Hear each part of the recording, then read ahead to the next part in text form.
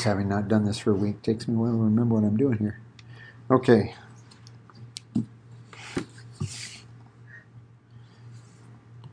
You go, sometimes when you're going to speak, you go over prepared, and so that was kind of the case with me last week. I was prepared. I was supposed to speak 3 times, and so I went prepared with 3 studies, and we got through 1 in that regard. But I did hit some things off, a couple of things off the other study.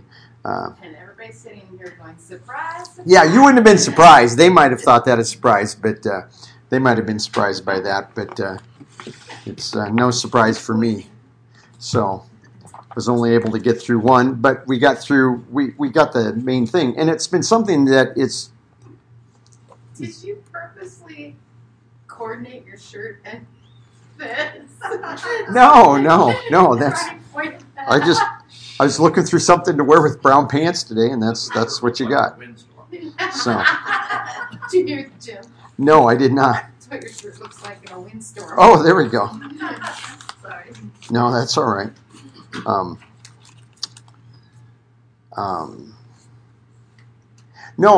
I shared with them something, a little bit of what we shared here when I was filling in for Jim a couple weeks ago on for us as believers,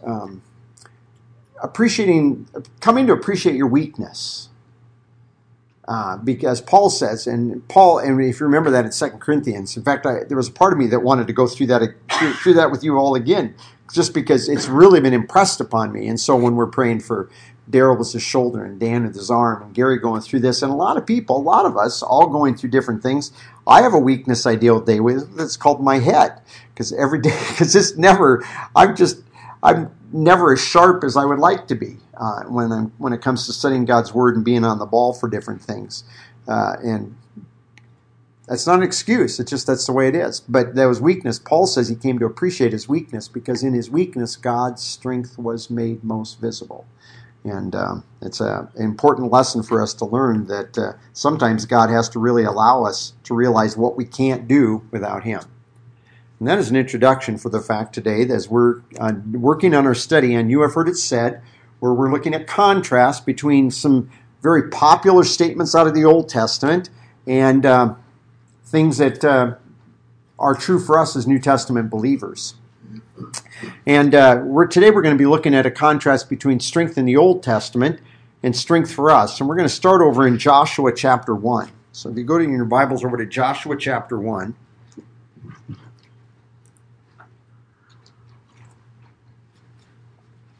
In fact, I told Peggy there was a part of me that wanted to pull up a video because I came across this a couple weeks ago.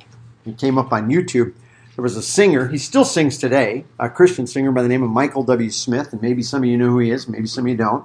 But back in the 80s when I think Peg and I were still in college, he had a song that came out called Strong and Courageous or Be Strong and Courageous. I don't remember what it is. But it comes out of Joshua chapter 1. So let's look here in Joshua chapter 1. And I want to go up to verse 1 and just read down through this context just so you kind of see what is happening. I'm reading from the New King James today. So it says, verse 1, And after the death of Moses, the servant of the Lord, it came to pass that the Lord spoke to Joshua the son of Nun, Moses' assistant, saying, Moses, my servant is dead. Now therefore rise, go over this Jordan, you and all this people, to the land which I am giving to them, the children of Israel. Every place that the sole of your foot will tread upon, I have given you, as I said to Moses, from the wilderness in this Lebanon as far as the great river, the river Euphrates, all the land of the Hittites, and to the great sea toward the going down of the sun shall be your territory. No man shall be able to stand before you all the days of your life. As I was with Moses, I will be with you.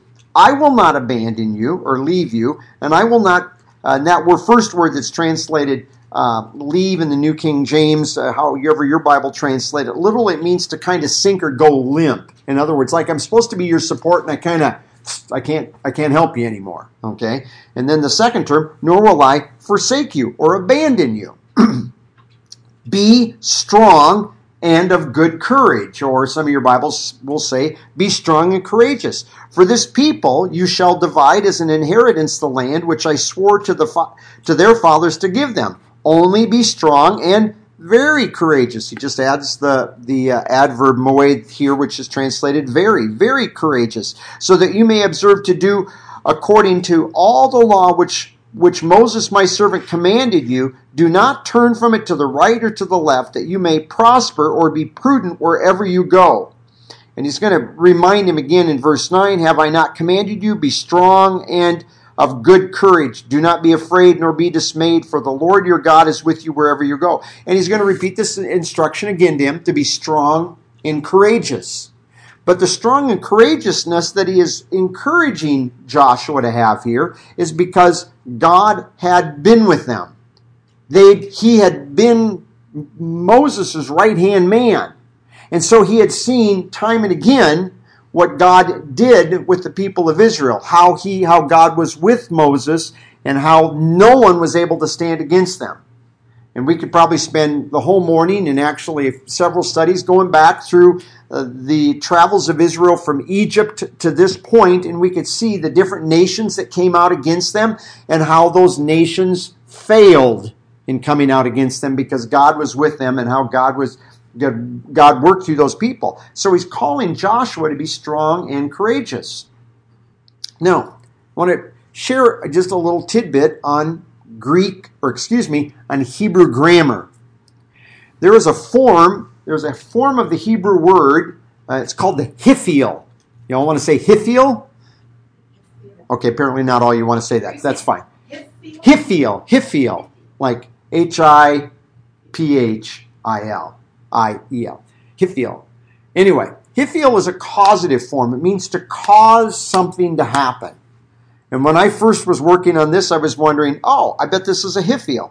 Well, there is a hifil in here where God says, I will not cause myself to become limp or lack. But when he talks to Joshua and says, be strong and courageous, it's never a hifil. It's a kal imperative. Kal is just an active. He's just saying, you, Joshua, you be strong and you be courageous. There are other forms of the Hebrew root that you could change the word strong and courageous into that would say, be strengthened and be made courageous. Or strengthen yourself and make yourself courageous. But he doesn't use those forms. He simply uses a kal imperative to say these things. And the significance of that is Joshua is going to, essentially, he's going to be strong by simply keeping in mind what God's done.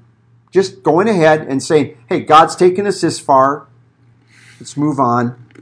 So one of the reasons that in Scripture why it's important and why God actually told Israel, when you get into the land, you're going to have memorial feasts. In fact, one of those things, you're going to live in tents.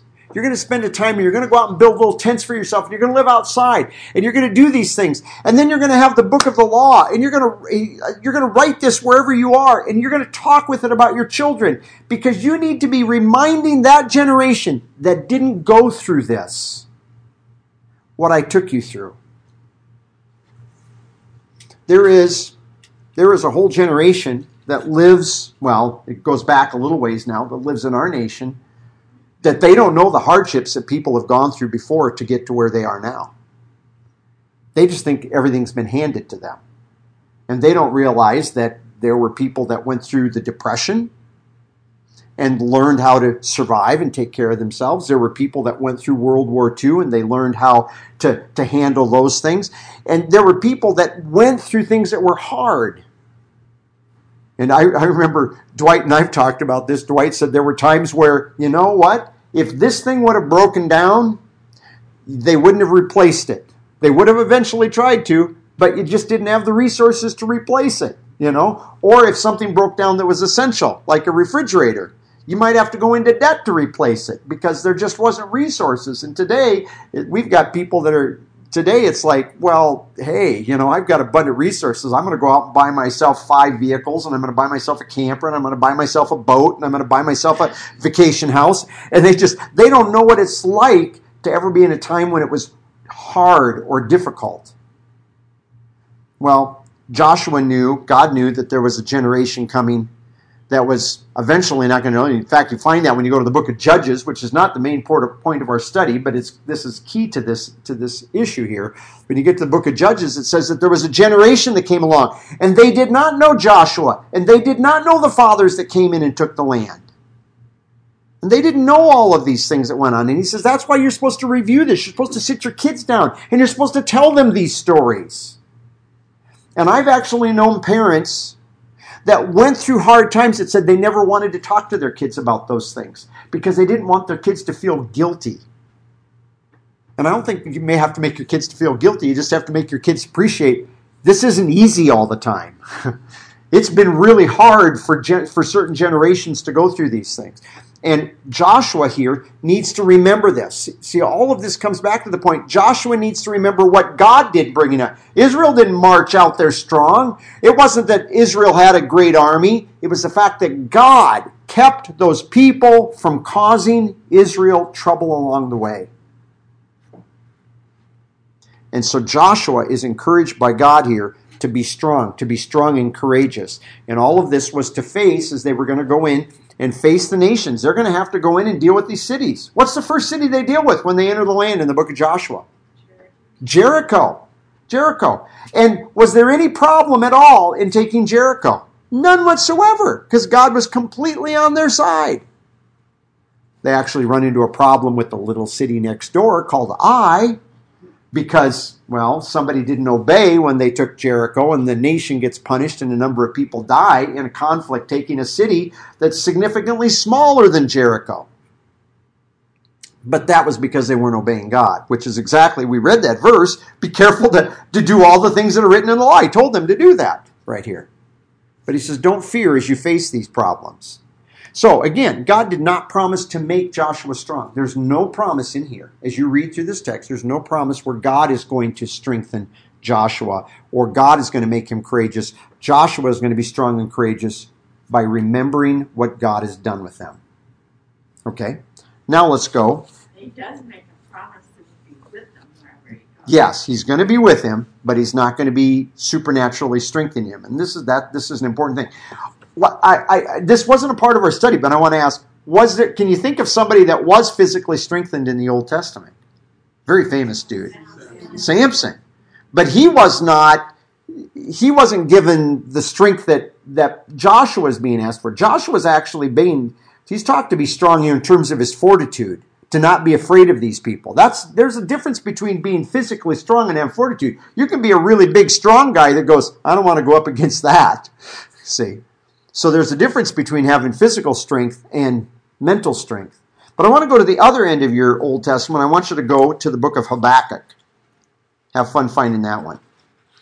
Hosea, Joel, Amos, Obadiah, Jonah, Micah, Nahum, Habakkuk. There we go. Or Habakkuk.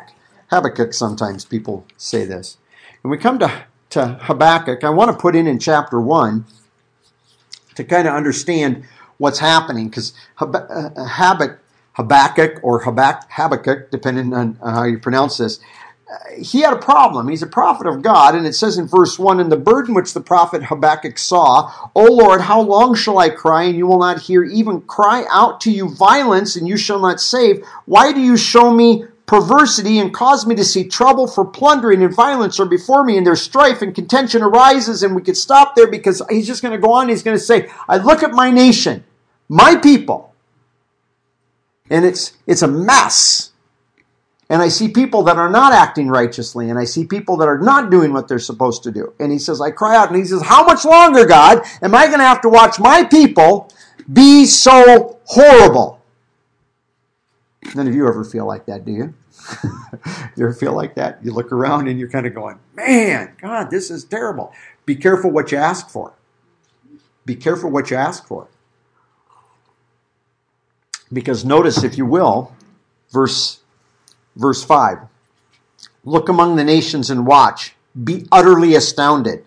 For I'm going to work a work in your days which you would not believe, though it were told you.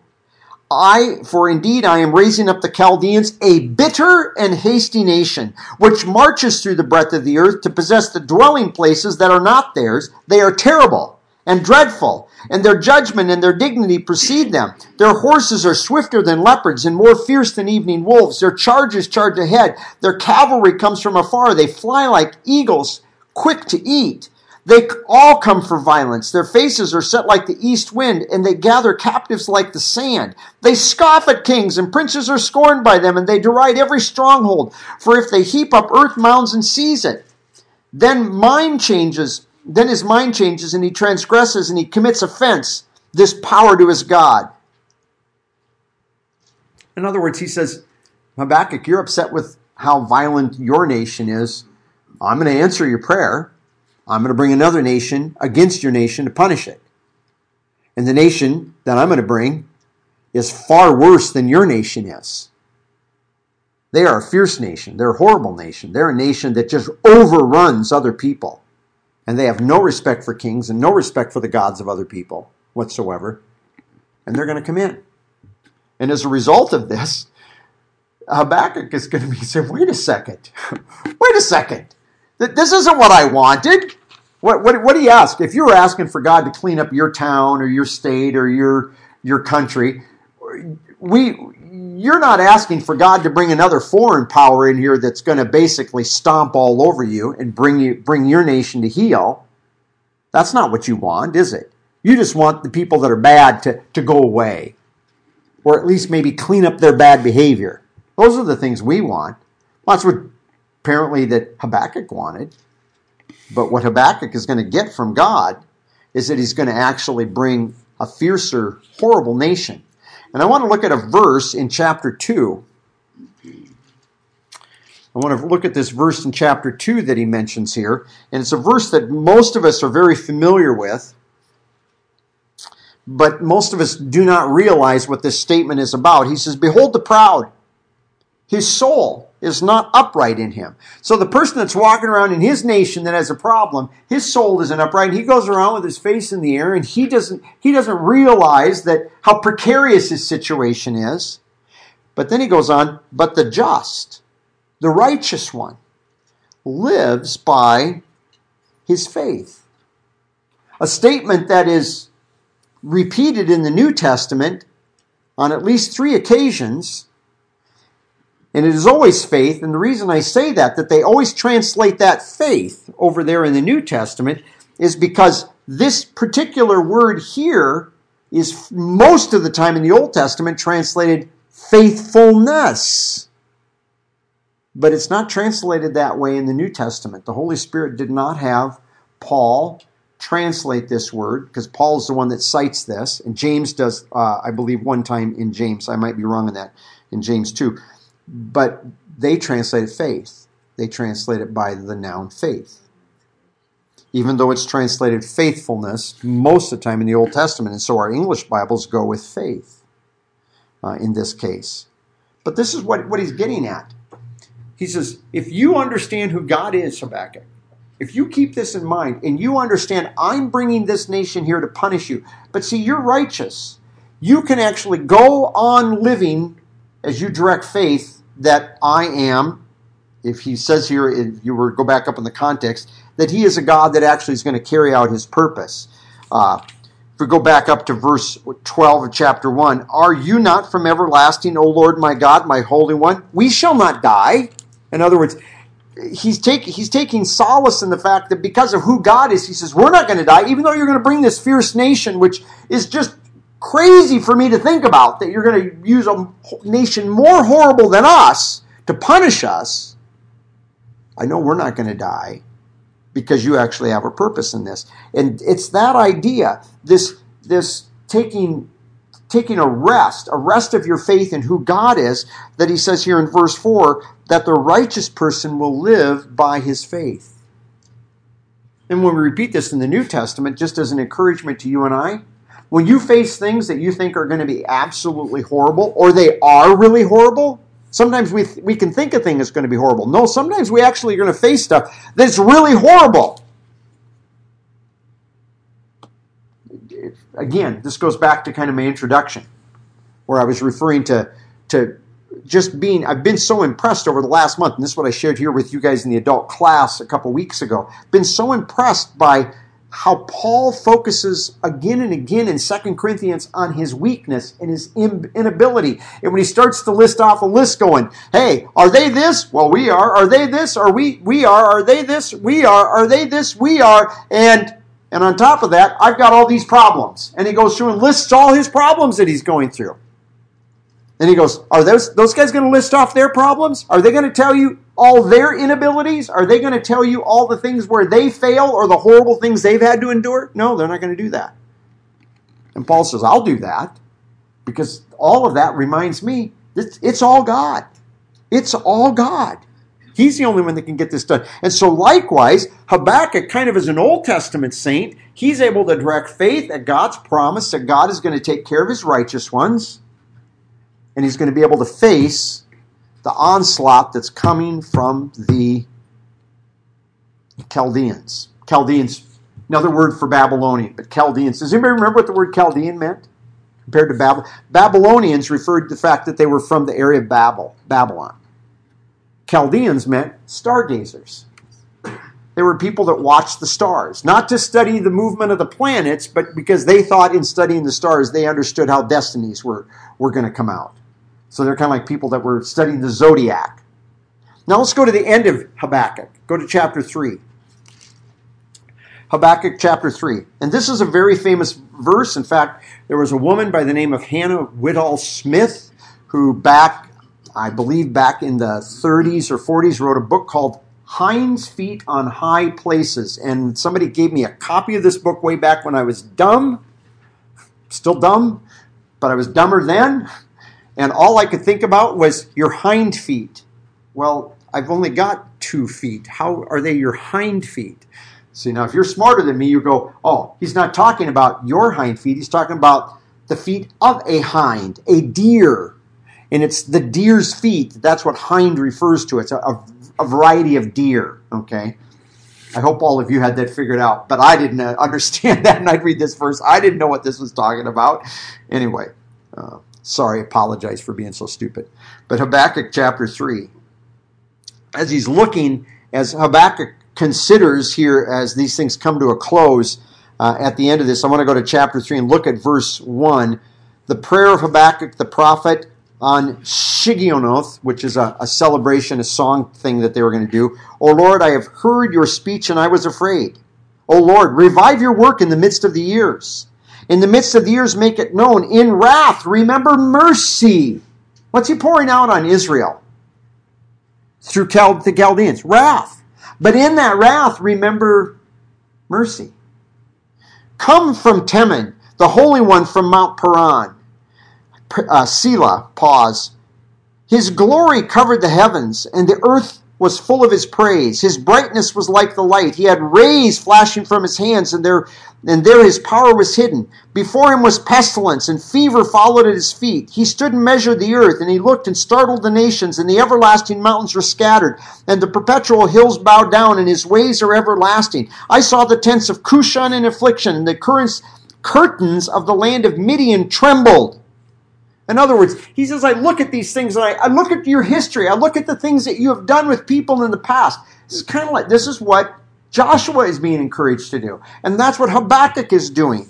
He's going through and he's rehearsing what God has done in history. He's rehearsing what God has done in history. And as he does this, as he thinks about these things, I want you to go down. We could read through this whole chapter. I encourage you, if you've got time this afternoon, and I bet you all have some time, sit down and read all of Habakkuk chapter 3. But if you go down to the end of the chapter, in verse 18, yet I will rejoice in the Lord. I will joy in the God of my salvation. The Lord God is my strength. He will make my feet like, now the New King James makes this easy on me here, not like the King James that had hind's feet, but like the feet of a deer. He will make me walk on high hills. Now, when he's talking about this, don't think of the deer that we have running around here. He's looking at a variety of deer that kind of like the goats. Have you ever been to places back a few years ago when Dan and Ben took me up, and we got to go up into the, what do you call that area up there? Snow Lake, thank you. And we're up there. Run into a lot of goats. And those goats are fairly sure-footed on the rock. And they go up there and they've got those special feet and their hooves kind of split like this and they grab the rock really well. And that's what he's talking about. You've made my feet like the feet of these deer that can just scale and they can go up in high places that it's hard for you and I to get to.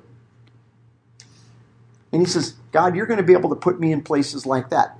He's using it obviously as a metaphor for the fact, God, you're able to take and do with me things that are not normal.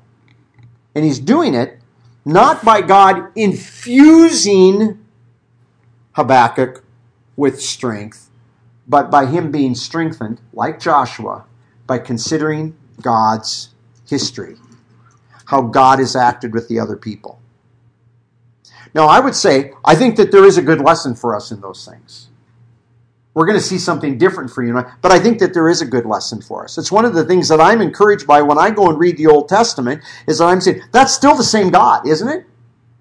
We don't have two gods. The God of the Old Testament is our God.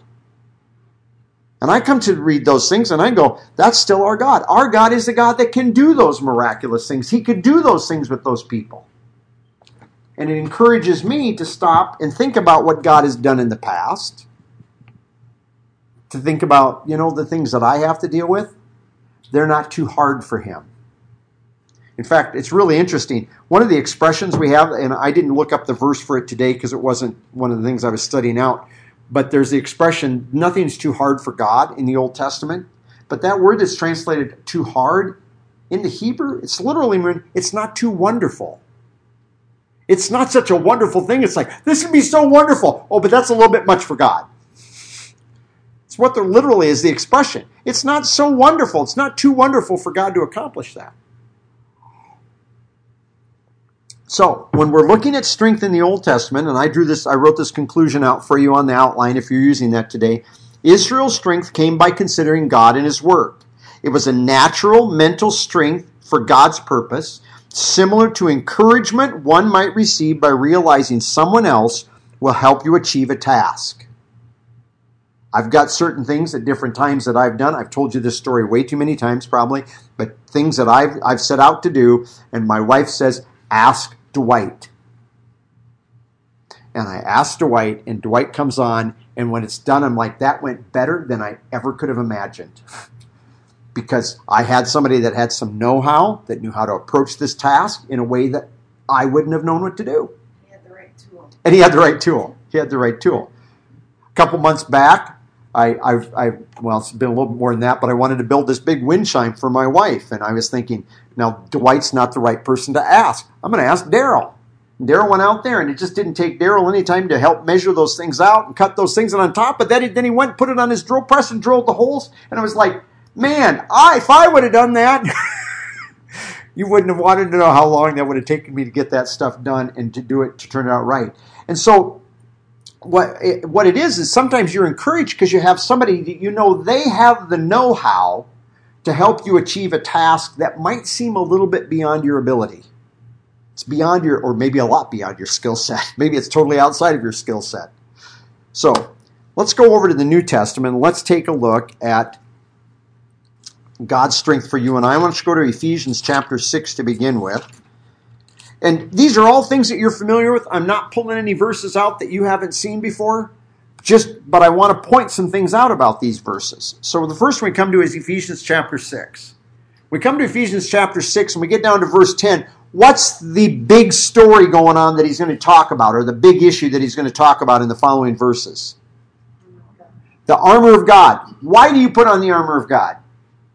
Because you're dealing with Satan, okay? So Satan is confronting you. He's trying, and is Satan's attack with you? Is it physical or is it mental? It's a mental attack. He might use circumstances, but in the end, it's going to be a mental attack. He's going to make you proud. You got this.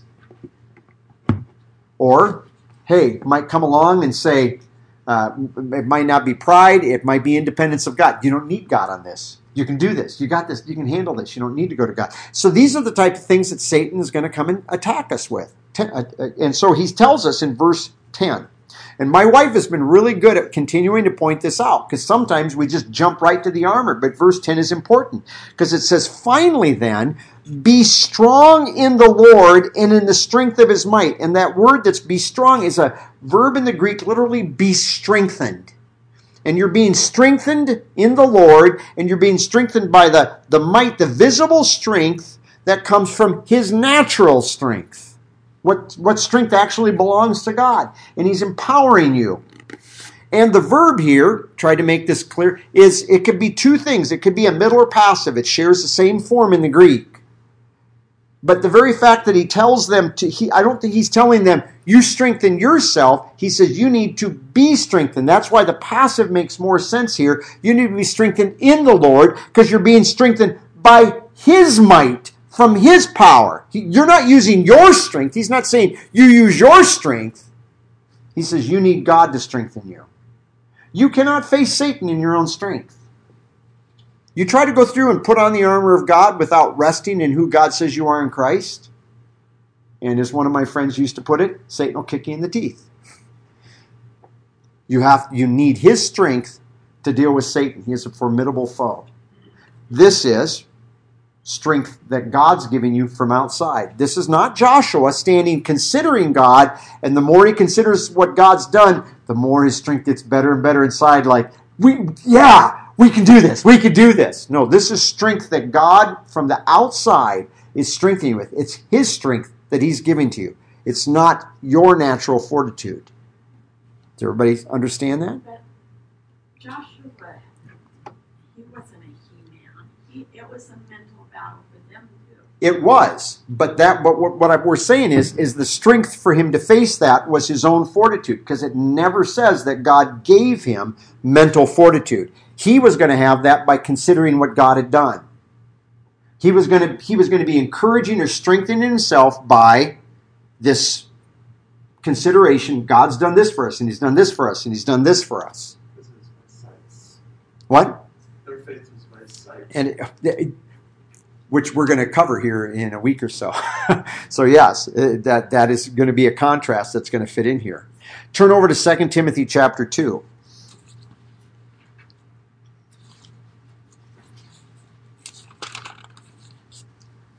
2 Timothy chapter 2.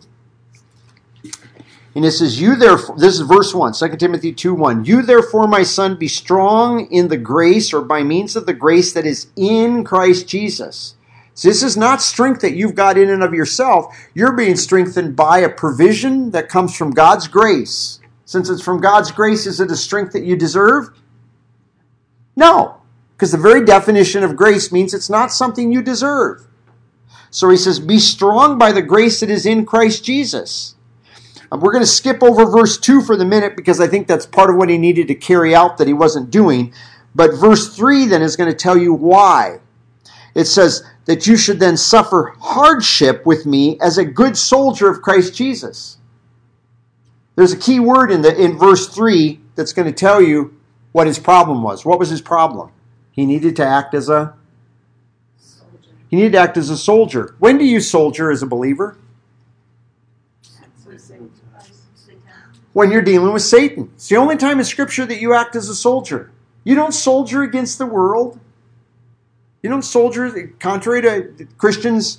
You know, probably one of my favorite songs when I was a little kid in church, we'd sing it for VBS. We had VBS. They'd have us all line up outside, and then every day you'd choose one kid to carry the Christian flag into the church, and you'd march in and we'd sing, "Onward, Christian Soldier." Oh man, that was fun. You didn't have any other songs you ever did any of that like that with. You know, you had action songs, you know, but and then what was that other one? What was the other fun action song you sang that kind of had that same sense? "I'm in the Lord's army." Yeah.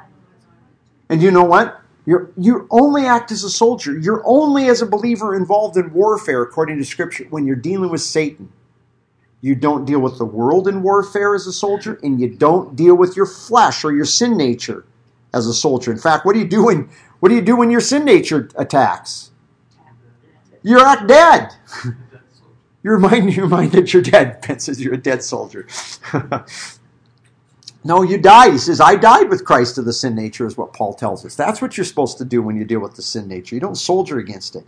So he's acting as a soldier. And then again in verse 4, no soldier in service entangles himself in the affairs of everyday life. In other words, we've talked about this before. When you're dealing with a satanic attack, and this is hard for us to convince ourselves of, but you actually have to step back from whatever's going on right now in life around you, and you need to put on the armor. You don't put on the armor of God and keep running. So Ben gets attacked by Satan. I was thinking people like this. If he's down at the store and he's got fires going out there, he's trying to put out, the figurative fires with different employees and different things that customers want. And he's doing all these things, but he comes under satanic attack. You don't put on the armor of God when you're running around doing those things. You almost have to say, give me 5 minutes or 10 minutes, whatever it takes to just go sit over here and put on the armor. And you know why? Why do you have to do that? Because I can guarantee you, if you don't take that time, the satanic attack is not going to go away, and it's just going to get worse and worse, and the fire is going to spread. And so he says here, you have to stop entangling yourself in the affairs of everyday life, and you need to soldier. You need to put on the armor of God when you're dealing with Satan. But before you can do that, just like in Ephesians 6:10, you need to be made strong in the Lord. And again, this word is most likely in the passive. It's something that God is providing you mentally to face him. Now, the next one is not passive at all. It's active, but it's God. Ephesians chapter 1. And we know that this is God. It doesn't tell us this is God doing this. Ephesians chapter 1. Ephesians chapter 1. Ephesians chapter 1, and let me get down here. Verse 19. We're just going to put in, you're in the middle of a sentence here when we come to verse 19, but notice what he says. And what is this, and I'm in the New American Standard, so Ephesians 1:19. And what is the surpassing greatness of his power to us who believe, in accordance with the working of the strength of his might, which he worked, or which he did when he which he worked out, in Christ, when he raised him from the dead and seated him at his right hand in the heavenlies, far above all rule and authority and power and dominion, and every name that is named, not only in this age, but in the one coming. But what he says back in verse 19, and we should go back to verse 18 to kind of pick this up. He says that the eyes of your heart might be enlightened, so you might know what is the hope of his calling. What are the riches of the glory of this inheritance among the saints? In other words, you need to, if you think it's all about you, you're missing out on the fact that it's about all of us. It's about God's work with all of us. It's not just about his work with me, which is part of the problem, that you've got some Gentile and Jewish believers that aren't getting along. And if those Jewish and Gentile believers are going to get along, one of the things they need to do is they need to have their mental eyes opened to see what the hope is. What are the riches of God's glory or his reputation among all the saints? He's inheriting all of us. He's not just inheriting the good saints. He's inheriting the whole thing because we're all the same. There is no such thing as good saints and bad saints. We're all saints in Christ. Hear that? If you're a believer in Christ, you're a saint. You're all saints, Scripture says. You don't have to wait for sainthood. You're already a saint. Christ made you a saint by you being put into him at the Father's right hand.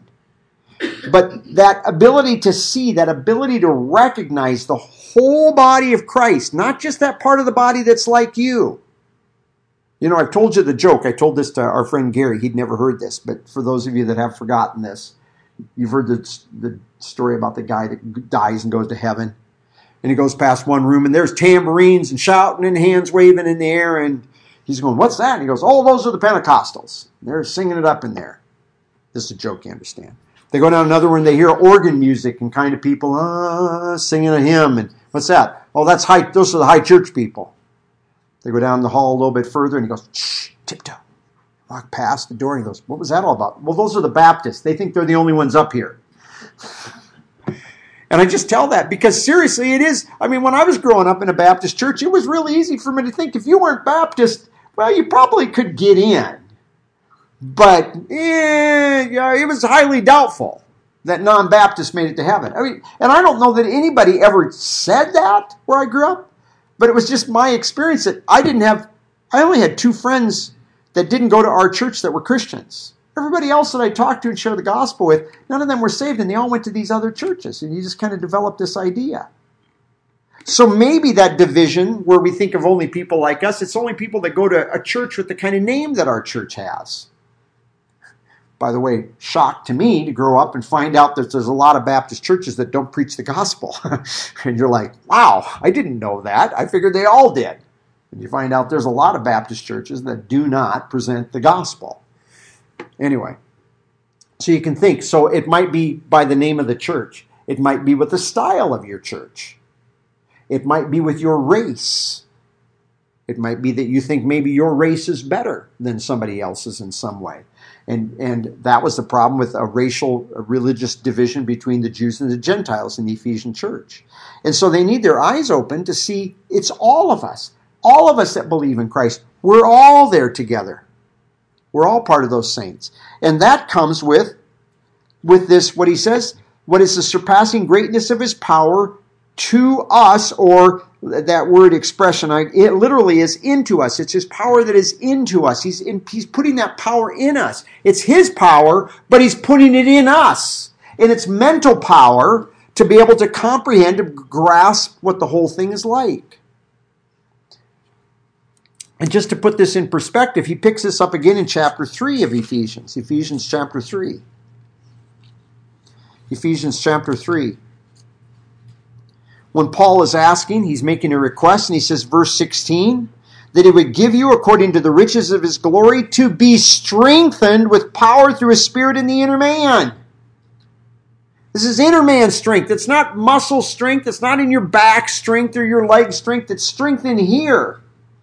And he says, you need that strength. And it's not mental fortitude here. It's not Joshua having mental fortitude to take on the people in the land. It's mental strength so that the Christ might dwell in your hearts through faith, that you being rooted and grounded in love may be able to comprehend with all the saints. This is what he was saying back there in chapter 1 that we were looking at.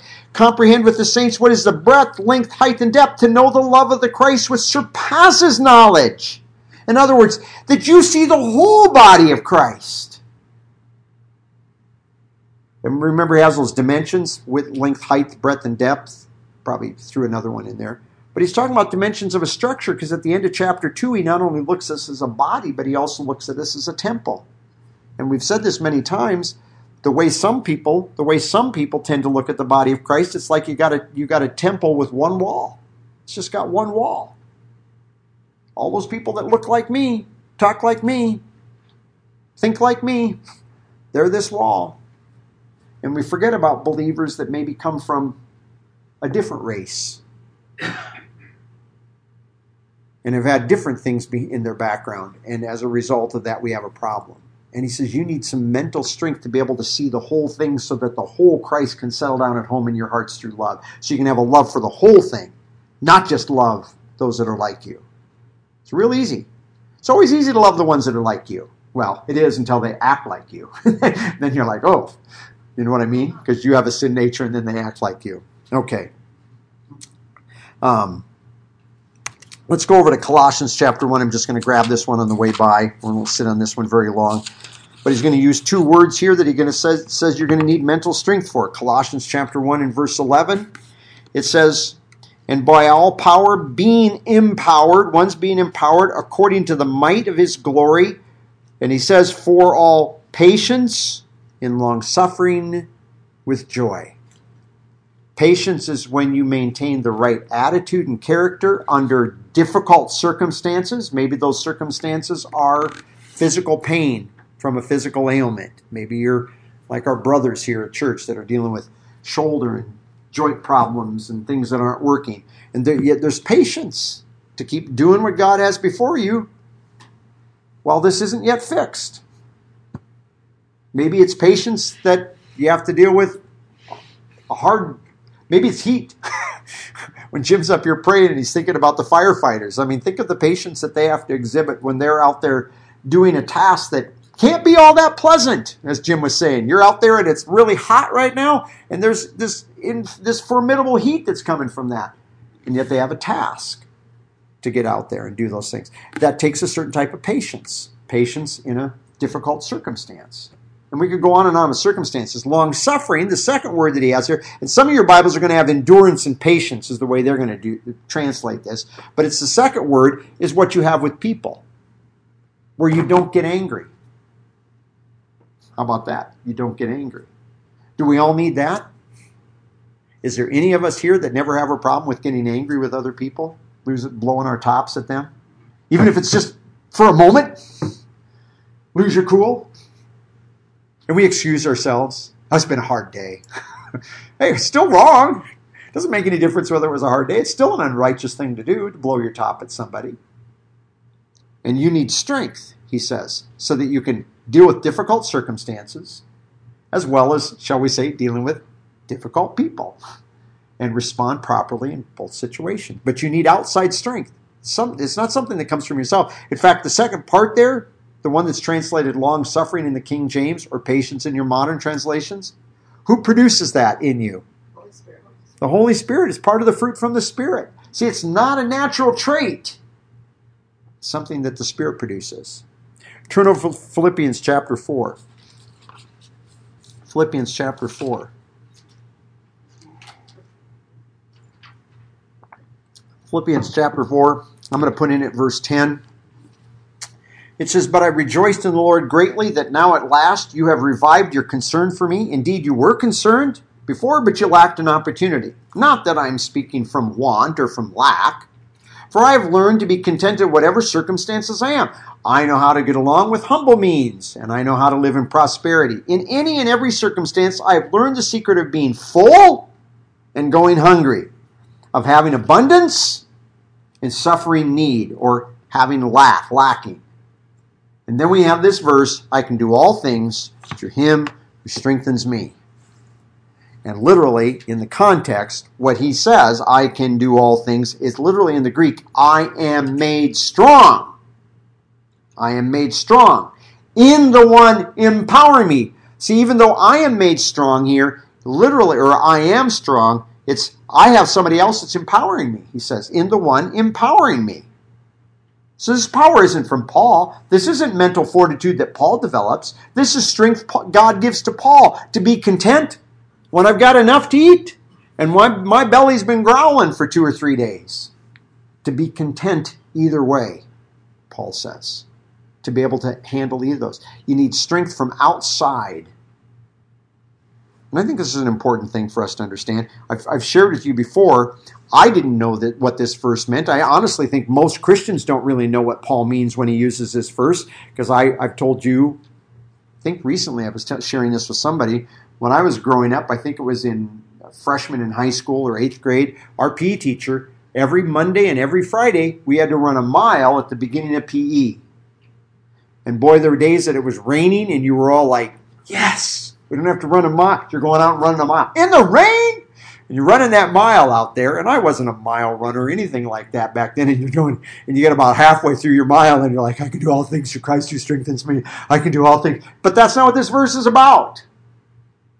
This verse is literally that all things are being humble or being abundant, having lack or having enough.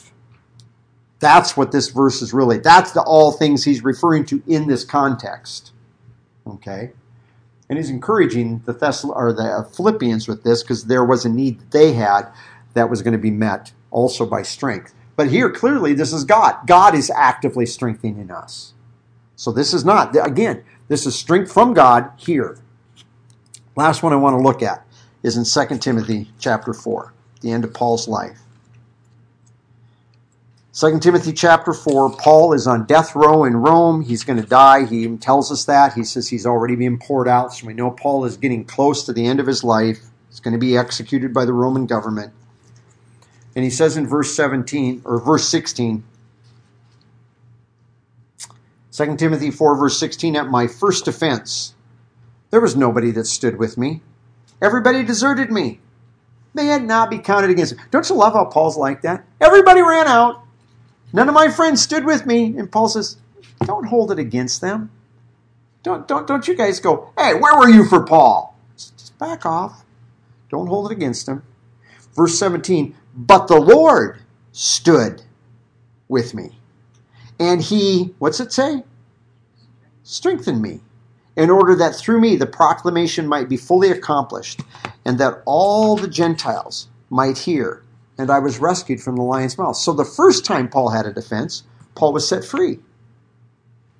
And the Lord stood with him, and the Lord strengthened Paul, so that mentally he had the mental strength standing here. Keep in mind now what he's doing. He appealed to Caesar. And what did the Roman proconsul decide over there in Judea? To Caesar he has appealed, to Caesar he shall go. And they put him on a boat and they send him off in that long, arduous trip by boat to Rome. He ends up in Rome, sits under house arrest for 2 years. And at the end of that 2 years, just think what that docket must have looked like. That took him that long to get there, but 2 years he's under house arrest before he actually gets a hearing. And he gets a hearing before Caesar. And I don't know about you. How would it be if you personally, our country doesn't work like this, but let's say you went before one of the highest courts in the land that actually could decide something in your favor. Our Supreme Court doesn't operate like that. That's not what they're doing. They're making a different set of decisions. But you're actually on trial before these individuals. And you go before them. Is there anybody here who want to raise their hand and say you probably have your stomach in knots? I would. I mean, if I actually was on trial and I actually had to go stand before them, my stomach could probably be in knots a little bit. My knees might be knocking. I might find myself kind of getting the shakes a little bit in advance. And it wouldn't because I was running out of food. It's because I'd be nervous. Paul says the Lord strengthened Paul for this. I think Paul knew this because I think even though Paul made his appeal to Caesar, I think, when you actually get right down to it, no matter what you might say about Paul, I think Paul's admitting here by this, there would have been a little bit of nerves on his part, standing before Caesar and stating his case and his situation. But the Lord stands with him. Nobody else can see this, but it's something that Paul knows. And the Lord strengthens Paul to have the mental fortitude to keep it together so that Paul says he can fully preach the gospel. Now, what he means by fully is that the gospel is not being hindered, that it can go out further. And Paul says he's set free, meaning he got to go and preach the gospel to more places. Some church history tells us that Paul actually traveled on over to Spain and then returned. We don't know that for sure. It's just some church history that we have because the Bible never says that. Paul says that's what he wanted to be able to do. Whether he actually was or not, we don't know. But all of this is just to remind us that we have a contrast in these things. That in the Old Testament, when we're talking about strength in the Old Testament, we're always looking at people having a fortitude because they're considering what God's done. They're considering a set of facts, and it kind of emboldens them mentally with this fortitude. But every instance we looked at of the strength being used with regard to us, it's never us digging down and finding our own strength. It's never just our mentally fortifying ourselves by thinking about what God's done. It's always about us being in a situation where we recognize I absolutely need God to give me this mental strength to face Satan, to face a situation where I may lack or have enough, to be able to be patient or long-suffering with people, to be able to stand boldly and make your defense before the highest ruler of the land in the last case. And all of those were God's strength. And this is the point with all of these, that I do not want you to leave here without getting this. That's for you.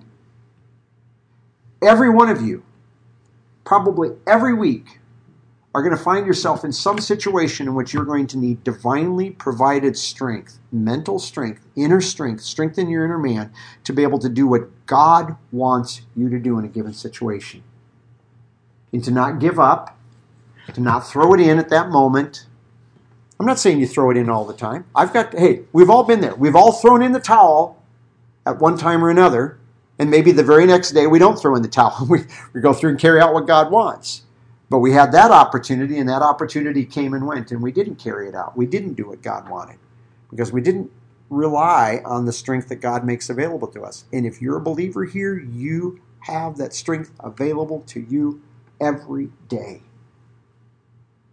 And it's found, if you remember seeing the verses, 2 Timothy 2:1, it's found, you go to your position in Christ. That's where you go. You go up there and you sit at the Father's right hand. And as you go up there, he provides you strength. 2 Timothy 2:1, Ephesians 6:10. That's where you're going to find us. Philippians 4:13, I have the strength in the one empowering me, in that position that you have in Christ.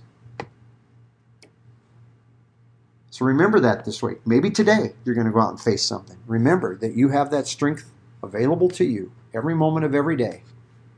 Divine strength, God's strength, to be able to face the challenges God has for you. Father, we're thankful for the time you've given us. We're thankful that you don't ask us just to tough it out. You don't ask us just to review our history. That wasn't a bad thing that you called Joshua to do, or Habakkuk to do, or any of those other Old Testament saints. But you have provided again, as is said again and again, you have provided us something better. Because you're actually sharing your very strength with us for the very challenges and opportunities you've set before us. And help us as believers to appreciate these things, to think on these things. And as we do so, that we might be growing as we see your faithful work in our lives. Thank you for this time together, for the kind attention and patience of these people, but ask that we would really be availing ourselves of these things as we've been reminded of these truths from your word today. Amen. Have a great 4th of July. I brought 1 or 2 bags of walnuts again, and so if you want shelf walnuts, please take them with.